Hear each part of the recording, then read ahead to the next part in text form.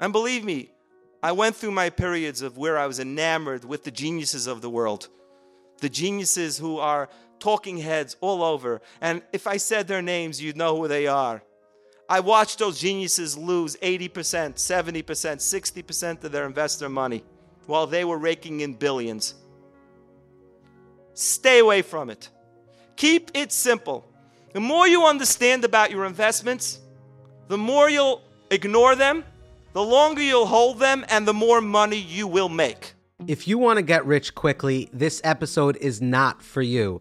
If you want to get rich slowly, welcome to this week's episode. We had our first ever Kosher Money event, live and in living color, in Long Island, New York, and hundreds of people showed up. Our keynote speaker was Rabbi Naftali Horowitz. His episodes have amassed millions of views, and for good reason. In this episode, you'll learn about the mindset of a successful investor and things you need to know to get rich, but slowly. Enjoy. Being a Jew? Awesome. Managing personal finances? Not so awesome. Welcome to Kosher Money.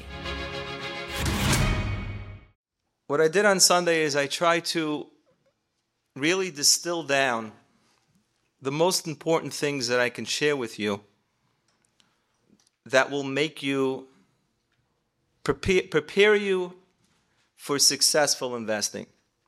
I've been on Wall Street for 25 years. As Eli said, I wrote a curriculum for NYU on behavioral finance. Behavioral finance is basically a cross-section between psychology and finance. And it really studies the behaviors of investors in the market as individuals, as groups, to understand why people make the decisions they do and why they make the mistakes they do. 90% of my job is being a psychologist. The investing part of the market is actually quite easy, at least for me at this point. It's not that complicated, except that human beings, as we're going to see, are quite bad at it. And most of the reasons why people do not succeed in the market and why they actually lose money, walk away and say, this is never going to work for me. Walk away from what could be the greatest wealth creation machine out there, is that they weren't psychologically and emotionally prepared for it. They walked in with ideas that were wrong. They walked in with psychological biases that literally portend failure from day one. 90% of my job is stopping my clients from hurting themselves, from making stupid decisions. Because investing really comes down to a very simple thing. You buy low and you sell high. Most people buy high and sell low. So I'm going to share with you 5 things. The 5 things that I felt would be the most beneficial and that most people can understand. And I want you to trust me that they're true. That they hold the key to almost anybody being able to successfully invest in the capital markets, doing it on their own, or hiring a professional, but not derailing that professional from helping them be successful. So that's my saying. There's a company out there called Dalbar. What Dalbar does is they essentially measure how successful we humans are at investing in the markets. And they do that by comparing the investments we have to our experience. In other words, do all S&P 500 investors earn the returns of the S&P 500? The answer is, well, wouldn't they have to? The answer is they don't. They don't because they don't hold the S&P for the period of time that they're being measured by. They think, as we're going to see, that there are times to yes hold and times not to hold, or they don't buy the S&P to begin with. They pick a couple of stocks that they heard about in the mikvah, and then they wonder why they have horrific experiences. So Dalbar studies investor behavior going back forever. And no matter how far you go back, you will find that we are awful at this. So just to show you what's on that slide, over the past 20 years, if you were 60% in stock and 40% in bonds, the average investor earned 2.5%. Just to give you an idea, inflation during that time ran 2.1%. So they earned 0.4 above inflation. If you took that index of 60% stock and 40% bonds, it returned 6.1. So they underperformed quite a lot, by about 35%. And the question is why? Number one, humans overestimate their powers to predict. When I say humans, I mean everyone. I'm talking about all those geniuses that put out all kinds of white papers, everything you read on the internet.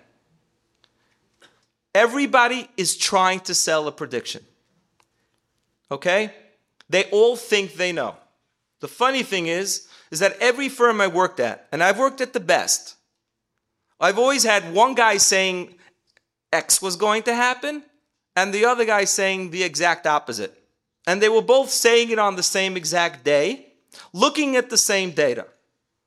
That's because they're all trying to predict the future, and the future, especially in the stock market in the short term, is not predictable, period. And I'm going to give you an example. Look at what's been going on the last 18 months.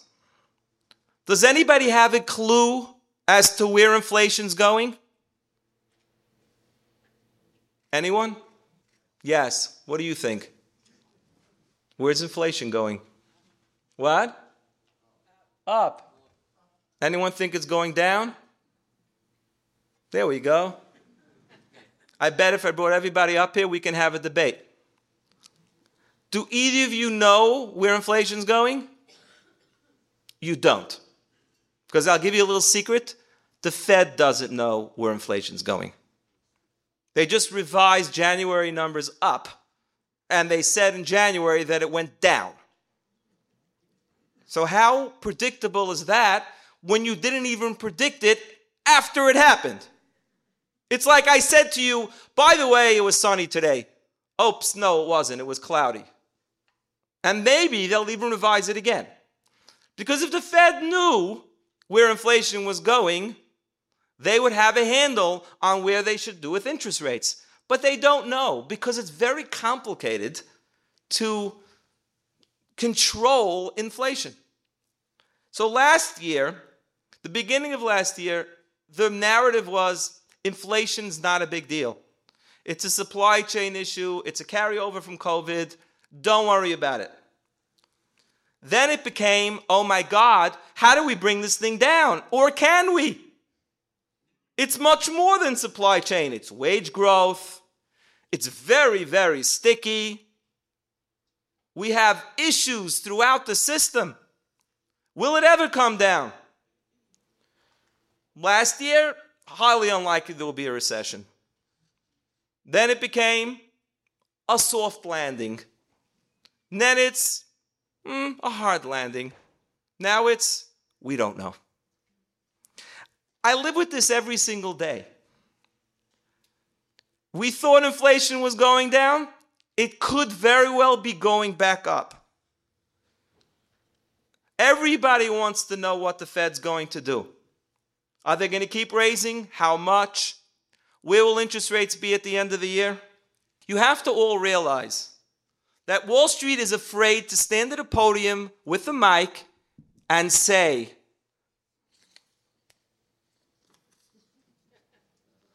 we don't have a clue. Even Willy Wonka doesn't know. I love Willy Wonka. I bet there's people in the room saying, who's Willy Wonka?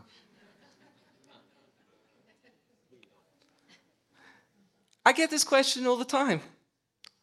What is the market going to do this year? It's either going to go up or it's going to go down. No, but really, what do you think? I don't have a clue. Are you serious? You have a corner office at Morgan Stanley? You manage what you manage, and you don't have a clue? I don't have a clue. Anything other than that is a fat lie. So, let's take 2020. My favorite year as being an advisor. Worst pandemic in history. 6.6 million people died. See, I could take you back to 2008, but some of you were not investors and some of you won't remember it, but you will remember 2020. Businesses were being shuttered. Unemployment went from literally 2% to double digits in a matter of a month or 2 months. From February 19th to March 23rd, 5 weeks, the market lost 34%. It is absolutely gut-wrenching to experience a 34% drop in the S&P in 5 weeks. The only time that happened prior to that was in 2009. The news was absolutely, positively awful.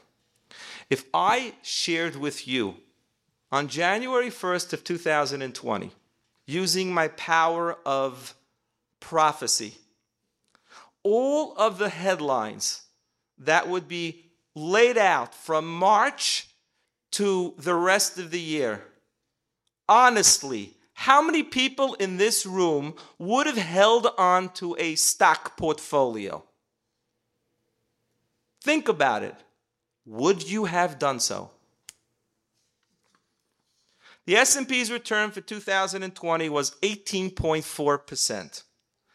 That's a 52% swing from March 23rd to January 31st. Almost unprecedented. Why? Oh, in hindsight, I can give you all the reasons. Had it not happened, I can give you all the reasons why it didn't happen. But at the time, it was utterly inconceivable. Do you know how many people exited the market between February and March and thought that they are groise chachamim, only to watch the market return, an extraordinary return? So I'm asking you, if that doesn't prove that you can't predict, then what will? So I urge you first and foremost to keep a sign on your desk if you are an investor. Nobody has a clue. If nobody has a clue, how do you invest? The answer is, the market is actually one of the most predictable things when you go out longer term. I use this analogy because it makes sense. It's the opposite of the weather. One-day weather forecasts are 90% accurate. 7-day forecasts, 80% accurate. You go out 10 days or longer, it drops to 50%. It's very hard to know what the weather is going to be like 10 days from now. However, this is something you should write down. Markets have never delivered a negative return in any 15 years. Over 5 years, 94% of the time, in every 5-year period going back to the 1800s, the market has delivered a positive return. Any 1 year, it's 75%. So there's a 25% chance it's going to be down. If you want me to tell you what the market's going to do over the next 20 or 30 years, I can give it to you with pretty high degree of accuracy, as long as you tell me what inflation is going to be. I don't know what inflation is going to be, but I will tell you that historically, and this is Jeremy Siegel's analysis, and it's true, and I can tell you why, the market has returned between 6 and 7% above inflation over the long term. So if you think inflation is going to be 2, it'll be about 8 or 9. If you think it's going to be 4, as it was historically, it'll be 10 or 11. It has to mathematically work out that way. It's pure, simple mathematics and logic. We don't have time for me to explain it to you, but I think we did a podcast, one of these Living Smarter Jewish segments, and I break down the market into 3 components, and component number 1 is inflation. our newest sponsor, Infinity Land Services. If you're looking for a title without the story, a title for your real estate transaction without drama, then you need Infinity Land Services. Check them out, ilstitle.com. Pause me if you want. Visit ilstitle.com. Take a look at their brand new website. Read all about them. Email them, contact them. Tell them your friends at Kosher Money sent you. Really cool people. They know the space. I've spoken to them quite a bit so far. We might actually be doing an episode where we're going to feature Mark at ILS Title. He has a lot of insights on what he's seen out there. I don't want to give too much away. But yes, ilstitle.com. Check them out. Tell them your friends at Kosher Money sent you. And now back to this week's episode. So, everything you're reading online is trying to give you a short-term prediction on the market. And investing in the market is not a short-term game. You're putting money away for the long term. And every time you have that urge to sell or not buy because now's not the right time, remember that you don't have a clue. Which leads us to the second point. It feels so logical and right to time the market. It's awful out there. Why should I invest? Why shouldn't I sell? Everybody knows it's going to be bad this year. Why can't I just time the market? The fact is, and this is where that Dal bar comes from, the reason why people underperform the market is that they don't stick with it. So you have to know that I've dealt with many, many people over my years who were geniuses, CEOs of public companies, mathematicians, really smart doctors and lawyers, and they're really, really good at their profession. Some of them were psychologists, are psychologists, and they all have this logical confidence that they will know when to buy and when to sell. The reality is, it's impossible to know when to buy and when to sell. Because, as we said, predictions don't work. But really what you have to understand is, if I told you with absolute certainty that on August 1st of 2023 the recession will begin, and you sold all your stocks on July 31st, and you did so at the right moment, I can almost guarantee you that you will buy back into the market when it is at a higher point than when you sold it on July 31st. Because if you're right in the short term and the market dips, you're going to feel vindicated. You're going to convince yourself that you have some magic power. And what's going to happen is the market's going to recover a little bit. And you're going to say, oh, no, I'm not buying now. It's going to get much worse still. And then it won't. And then it will cross your threshold of where you sold, and then you won't buy back in because you're going to feel like an utter idiot because you're going to say, I know what's going to happen. I'm going to buy back in now, and then it's going to go down, and then I'm going to kick myself. And you're going to watch the market go up and up and up, watching from the sidelines. I have seen millions of dollars doing this until these people come into my office. They're hanging their heads and they go, take it. I can't deal with it anymore. And they all capitulated because they all thought that they're smarter. I want you to understand one thing about the market. The market does not reflect today's news today. It reflected it a month or two ago, which means that news will continue to get much worse, and the market will already have started its recovery. In 2008, the worst part of the recession happened while the market was rallying. I remember walking into shul in 2009, and somebody comes over to me and says, I pity you, given what you do for a living. I go, no, don't pity me. I'm done. You're next. And sure enough, unemployment shot up. There was horrible earnings, and the market was rallying. And people said, is this market insane? No, the market's not insane. The market's forward-looking. The market sold off last year anticipating this is going to happen. Now it's anticipating the recovery. So when you're reading the news and you have a stomachache and you feel all lousy and depressed, and you say, I'm not going to pull the trigger on buying anything right now, guess what? It doesn't matter what the news says. The market already knew this news 3 months ago, and it's looking at the time past this. Markets tend to go up during recessions because they have already priced in the recession way before it happened. Gene Fama is a famous economist, and I think this is one of the best lines I've ever heard. Money is like a bar of soap. The more you handle it, the less you're going to have. Statistically, this is a statistic.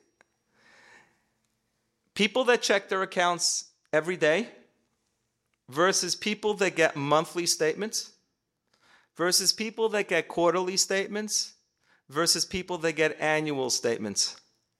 The less frequently people look at their accounts, the more money they make. That sounds so imprudent. I'm not checking my money every month, even once a quarter. The best thing you can do is set your money up and then ignore it. There's nothing you need to do. The day I will liquidate my portfolio will be the day that Warren Buffett liquidates his. When he gets up in the morning and says, I am no longer owning stocks, I will hit my sell button. Other than that, I know every time I follow this guy down here and ignore this guy up here, my bar of soap is getting smaller. Remember that. The seduction of pessimism. These are two very, very good lines. If I walk into a room and I convey pessimism, market's bad, economy's bad, unemployment's bad, war in Ukraine is bad, the world's a total mess. All true.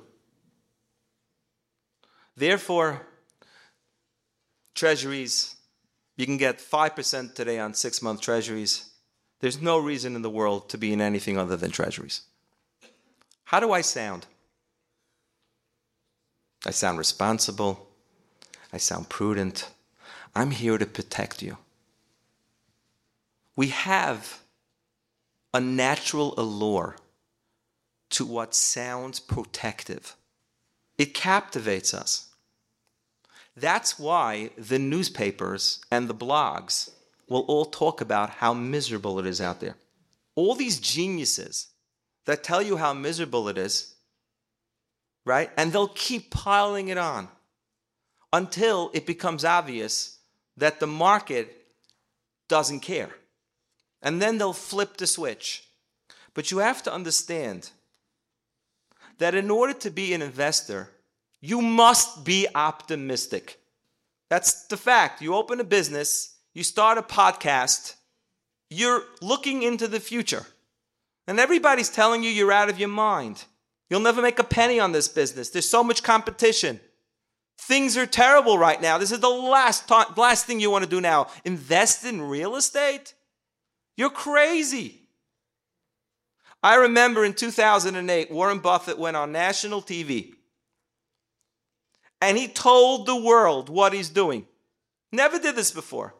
He listed 3 stocks that he was buying when the world was literally crumbling. He told the world what he's buying. And everybody in the newspaper said, the man finally went senile.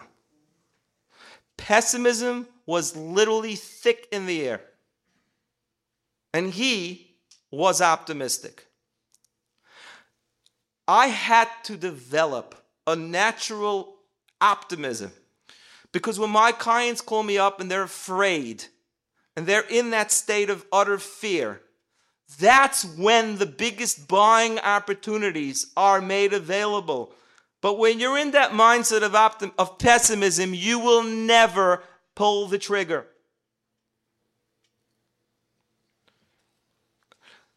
Think about it.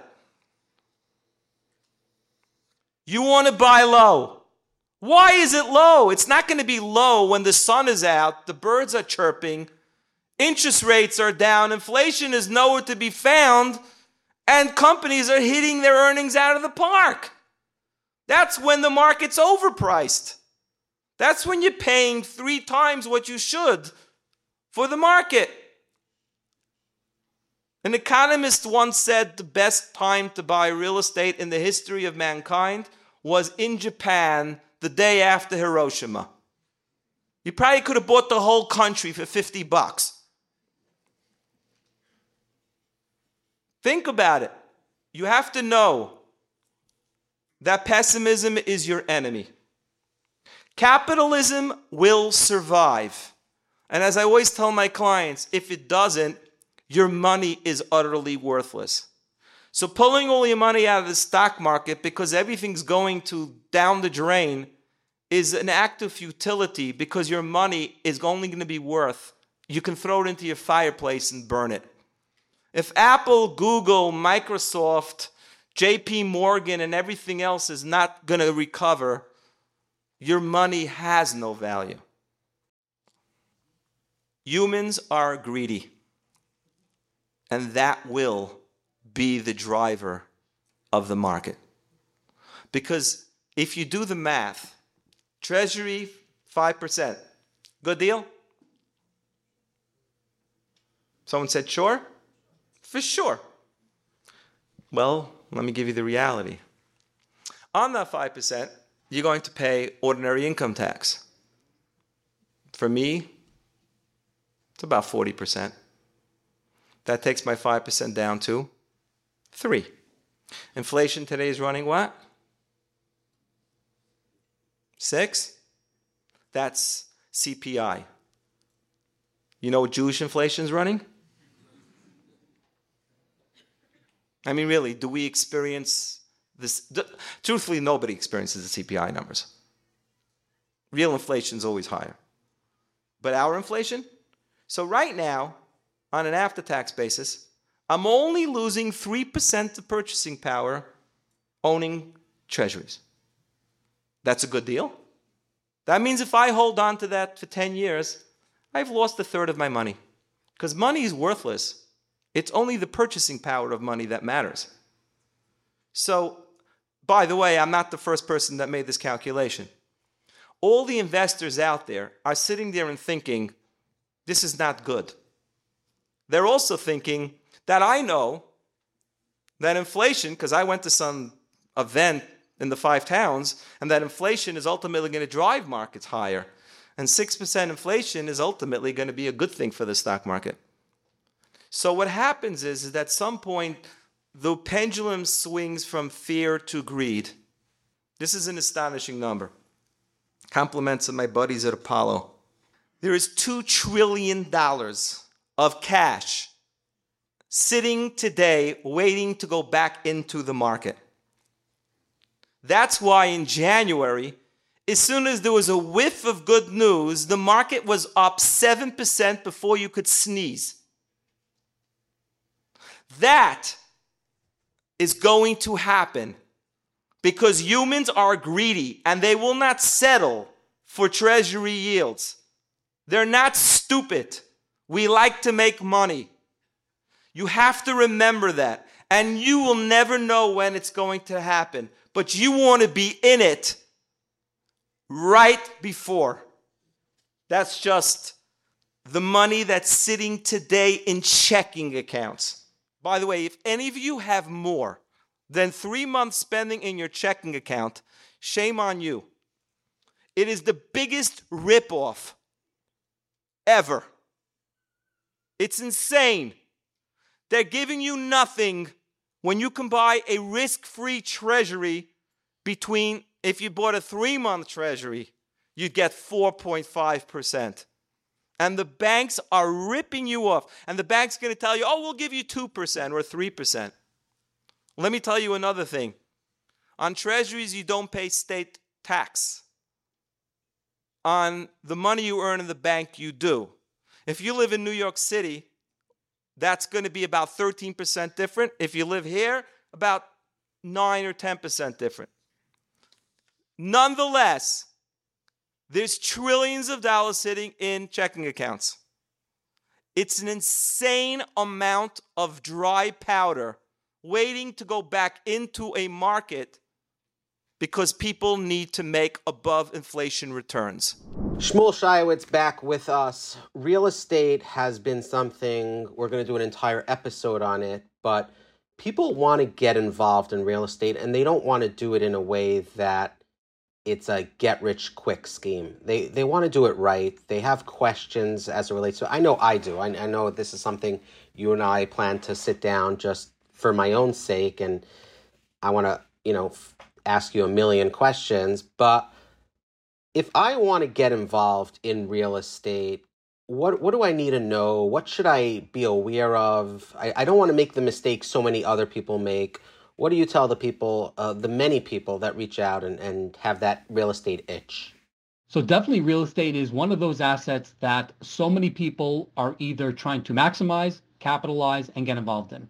And when it comes to real estate, I tell people that homeownership is the American dream. So everybody knows it's a way to bring real value and higher net worth to the individual.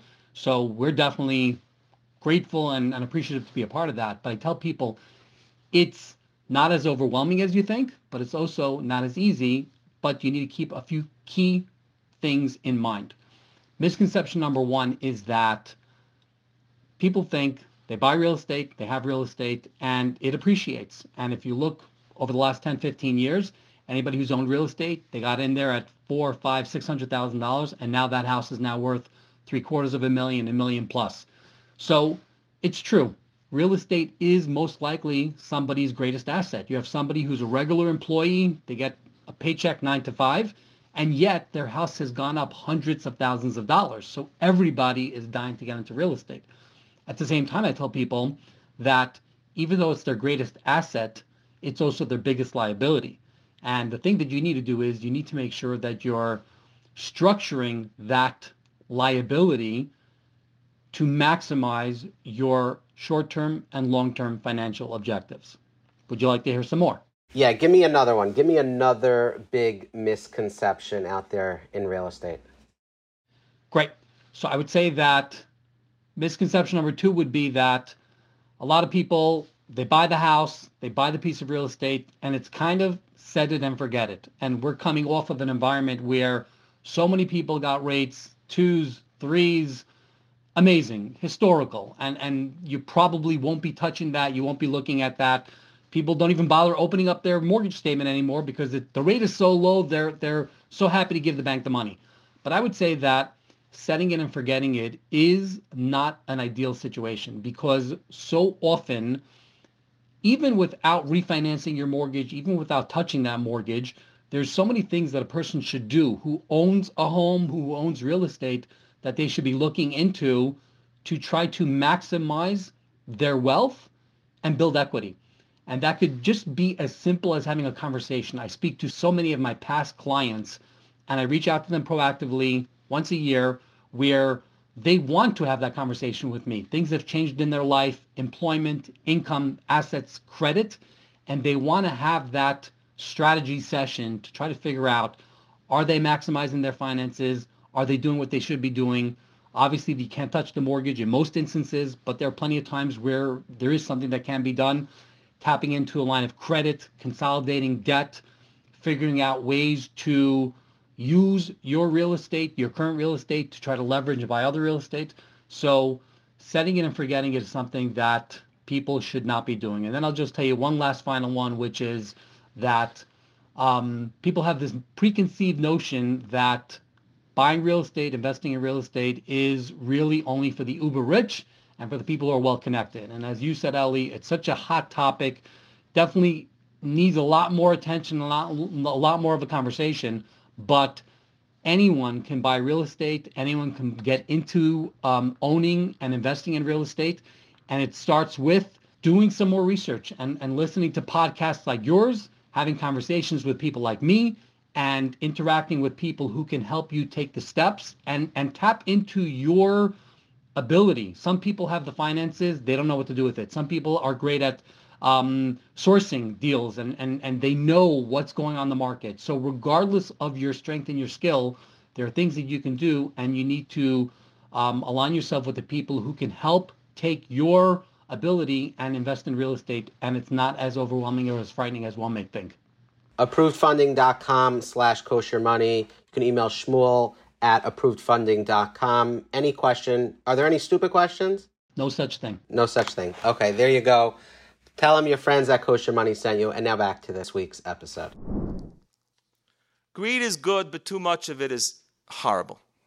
I really should turn this into a whole other lecture, but I didn't want to walk away with nothing.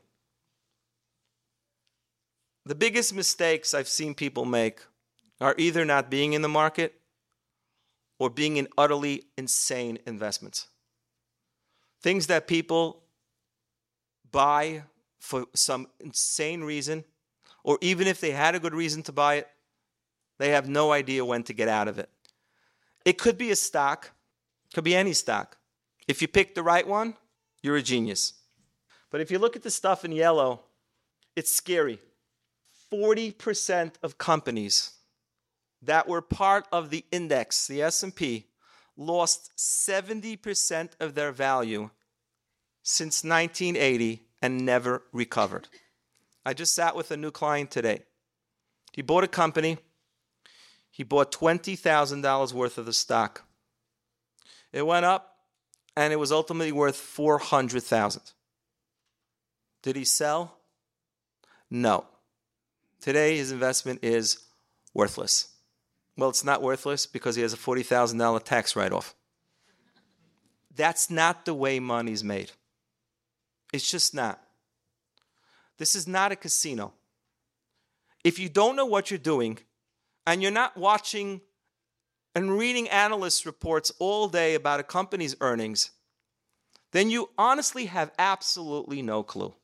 And you should just know that that's the truth.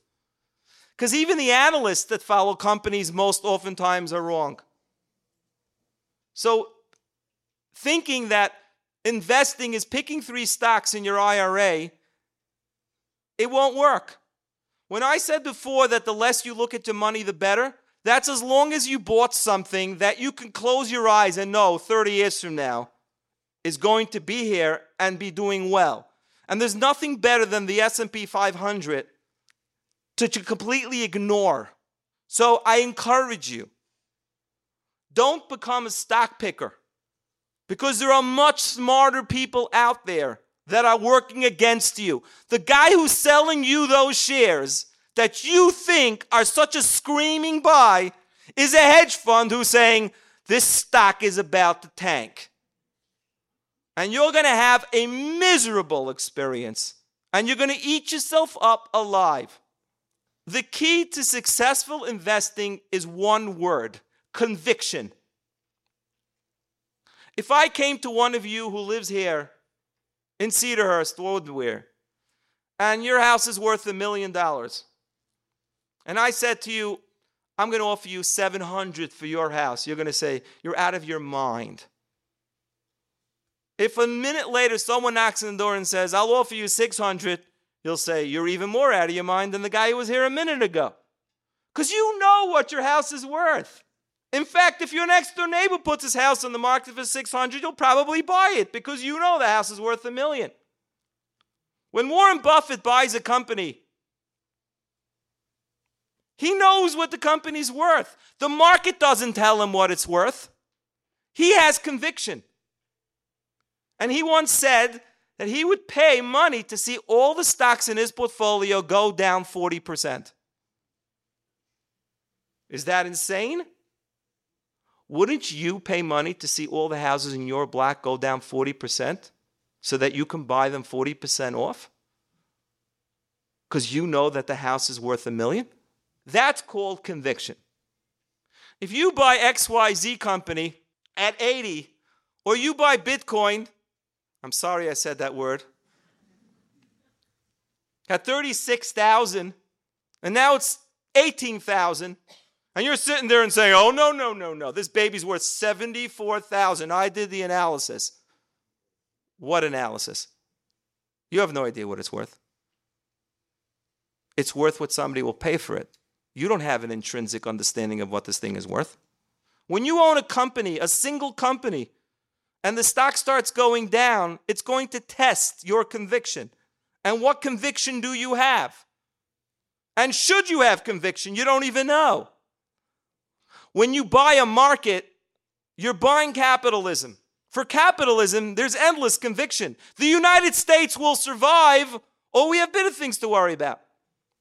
Stay away from investments that you don't understand.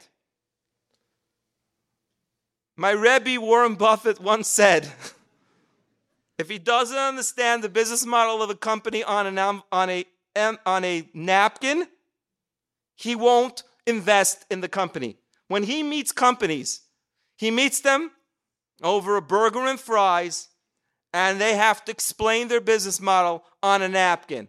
If it doesn't fit on a napkin, he won't invest in it. I've seen people get utterly wiped out. It's painful.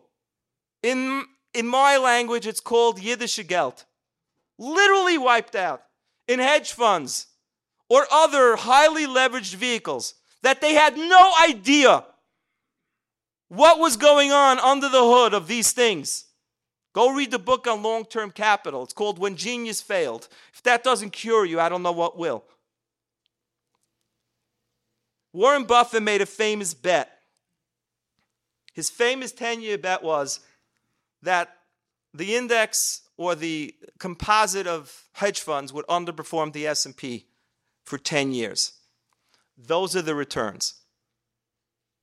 There is not 1 year in 10 years that hedge funds beat the S&P 500. And by the way, it wasn't any better the last 2 years. So people are paying ridiculous fees,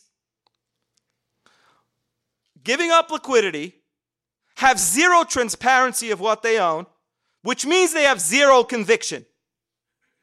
How could you have conviction in something that's a cholent and you don't even know what's in it because the pot is closed and they won't even tell you? And the thing's going down and leverage is magnifying it. And all you want to do is get out, and then they're telling you, sorry, you can't because too many people want to get out, so we put up a gate. Why do we buy this stuff? Because we have too much greed. We think market returns are not enough for us. We're sophisticated investors. We should get the stuff that the average guy can't buy. Across my entire business, and Baruch Hashem, it's a big one, the number of hedge funds that I own is around zero. And I get people calling me all the time. Could you put me into some hedge funds? No. What do you mean? You don't have them? Oh, I have them. I won't put you into them. I'll give you the guy next door. He'll buy them for you. And believe me, I went through my periods of where I was enamored with the geniuses of the world. The geniuses who are talking heads all over. And if I said their names, you'd know who they are. I watched those geniuses lose 80%, 70%, 60% of their investor money while they were raking in billions. Stay away from it. Keep it simple. The more you understand about your investments, the more you'll ignore them, the longer you'll hold them, and the more money you will make. So let's wrap it up with takeaways. 1, resist the urge to buy or sell based on short-term market or economic predictions.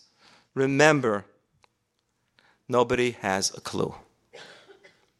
Making money is not about timing the market. It's the time that you are in the market. When the world is pessimistic, find optimism. Call me. I'll give you every reason in the world why things will not be bad forever. Remind yourself that collectively humans are greedy, and that greed will find the market going higher because there's a hoard of cash waiting for that opportunity. And then when that bandwagon sets sail, everybody's going to jump on it. And you may be having lunch with your brother-in-law, and you may miss it. Don't overcomplicate your allocation. Keep it simple. If you saw the allocation that I have for clients of mine that have $100 million, you would laugh.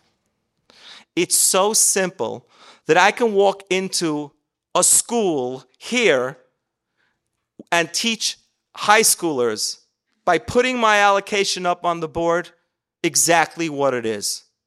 And that allocation has led to better returns than the complexities and the mishmash that most people turn their portfolios into. I hope this was helpful. Trust me, it's all true. As simple and logical as it is, it's all true. And this is the key that I have found to successful investing. Thank you. We'll be right back to this week's episode, but first, a word from Kolel Chabad. What is it like when you can't afford heat? The cold seeps into your bones. It hurts to put your foot on your own bedroom floor. You shiver in your home more than when you're outside. Most Americans don't realize that Israeli apartments are built of stone with concrete floors. Heaters and radiators are not included. It's especially freezing in cities like Yerushalayim and in the northern city of Tzfas. Fatherless families, forgotten Holocaust survivors, lonely seniors, the abandoned people who fall through society's cracks. These are Israel's poorest, and these are who Kol Chabad helps. It's a Rameir Balanes charity in the Holy Land for over 200 years. Please help our friends in Eretz Yisrael, all across Israel. They need our help. Visit kolchabad.org/kosher money and please give from the bottom of your heart. Now back to this week's episode. Okay, we're going to just take a couple of questions. You can send in your questions for Naftali or our panelists, which we're going to do after this. You can email koshermoney@livinglachayim.com. koshermoney@livinglachayim.com. We're going to ask Naftali a few questions that the crowd has emailed and will email in. koshermoney@livinglachayim.com. The first question is, why do people need an advisor if they can just put their money into the S&P 500? It's a great question. I start every prospective client meeting by saying, you're probably here because you think you need an advisor. You may need an advisor, but not for the reasons you think. The reasons why you would need an advisor are you don't have the emotional and psychological stamina to hold on. And if you don't hold on, it's a disaster. I was once speaking at a conference, very, very big conference, a Wall Street conference. Guy got up in the back of the room, took the mic and said, your ilk are the biggest crooks in the world. I said, I agree, but why do you think so? And he said, because you charge fees while clients are losing money. I said, I actually completely disagree with you. I think we're crooks because we charge fees when clients are making money. He's like, what? I said, you heard me. You see, in an up market, you don't need me. It's easy. You bought anything in 2020, latter part of the year, and you held it through 2021. A monkey made money in the market. My 4-year-old throwing darts at the wall made money in the market. Why do you need me? You need me because last year and this year, it's really, really hard to hold on to that roller coaster. So the first and foremost thing, as I said before, is I'm a psychologist. It's worth it to hire somebody if you have enough money that irrationality and stupidity will derail you. If you are a completely logical, data-driven investor, by all means, you do not need anybody. The second reason why people hire investment advisors is for everything else. It's planning, it's taxes, it's wealth transfer strategies, philanthropy, and so on. Some will say asset allocation. Today you can go online, use one of these robots, and they'll allocate for you all on their own. If you can ignore it, you don't need to hire anybody. A few people asked, what is the asset allocation that you use for your clients? It's like asking a doctor, which prescription do you generally write? I'm kind of leaning towards Adderall lately. I used to be Prozac, but I don't know. The guy came in here from the pharmacy, and he was from the pharmaceutical company. He gave me a nice pen and a paperweight. There's no way that I can answer that question. There's no one size fits all. My job is to assess a client's needs, number one. How much risk do they need to take? Any at all. Two, what's their risk tolerance? Now, people say to me, oh, I have a pretty good risk tolerance. Really? Okay. How much can you afford to lose before you go crazy? 20%. Really? Okay. Let's try that out. But let's start with 5% of your money. Just 5%. 2 weeks later, the market's down 3%, and they're crying, mommy. What happened to 20? I once had a prospective client come in. Her husband passed away. She sold her business for $300 million. I asked her a simple question. How much do you think it would take to lose before you call me up and say, get me out? And she said 10%. That's not so bad. So the next meeting, I made up mock account statements for her. First statement said, beginning balance $300 million. Ending balance $297 million. And she went, oh. Now, all of you mathematicians in the room know the market only went down 1%.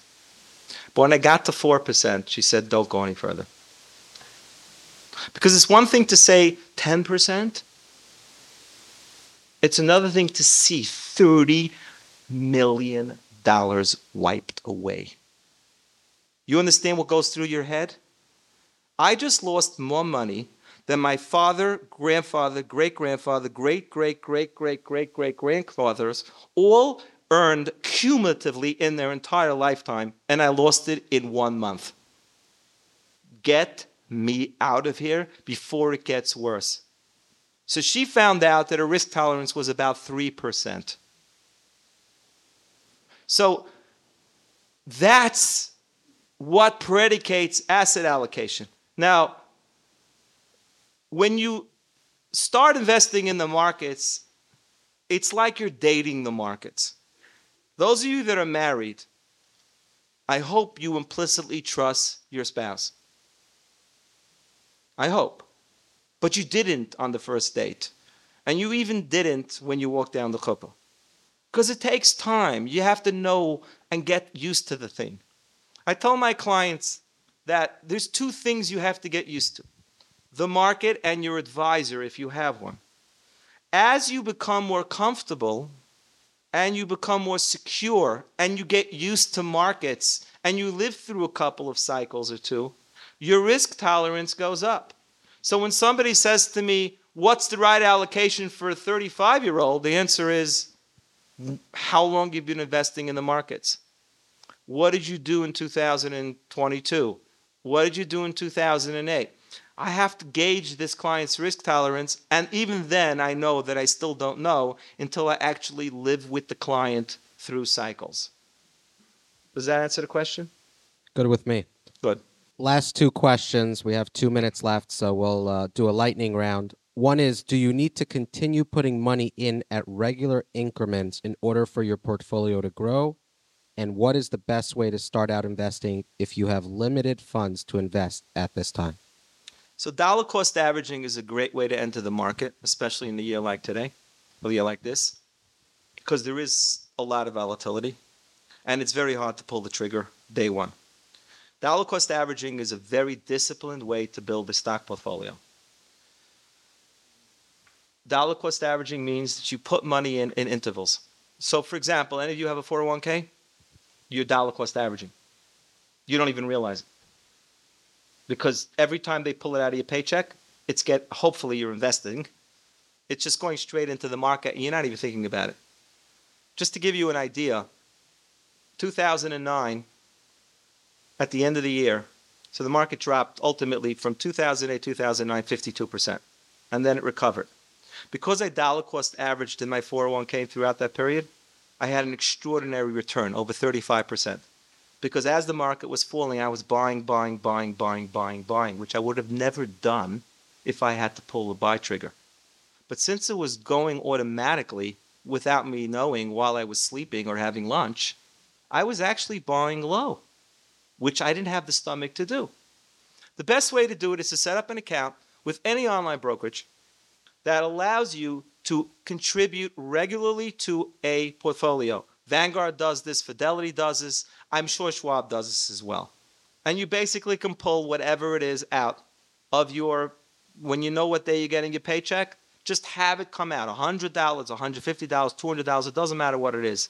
And that should be set up to go automatically into a diversified index and just leave it alone. And one day you'll wake up and you will be wealthy. I want to tell you a story. This is for real.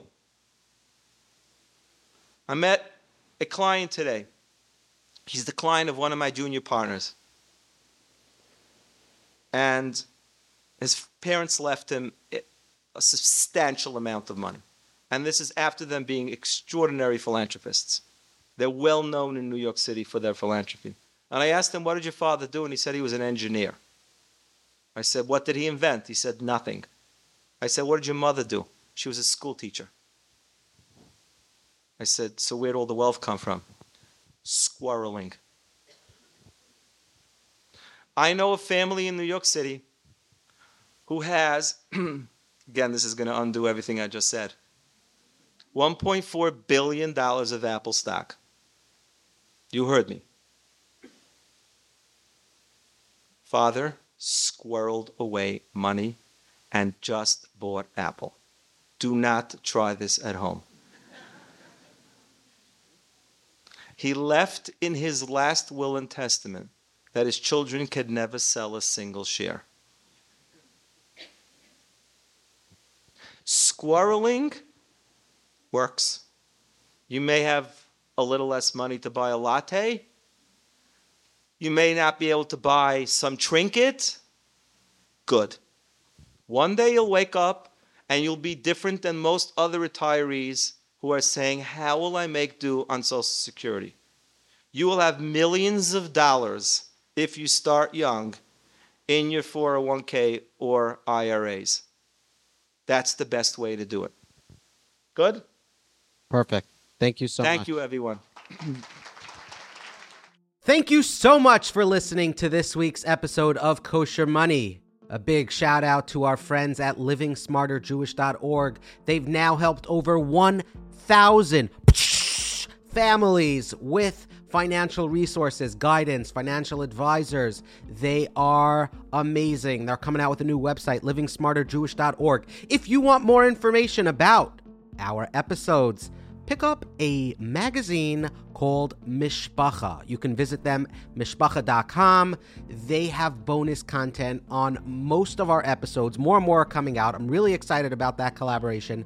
So check out Mishpacha magazine. Thank you to our sponsors, Infinity Land Services, Approved Funding, Shmuel Shiowitz, let's go, and Kolel Chabad. Please support Kolel Chabad. Thank you to our sponsors. We are Kosher Money of the Living L'Chaim Network. So think about Netflix and then all the shows. Netflix for Jews is Living L'Chaim. We got so many episodes, so many shows. We have Inspiration for the Nation. We have That's an Issue, mental health podcast.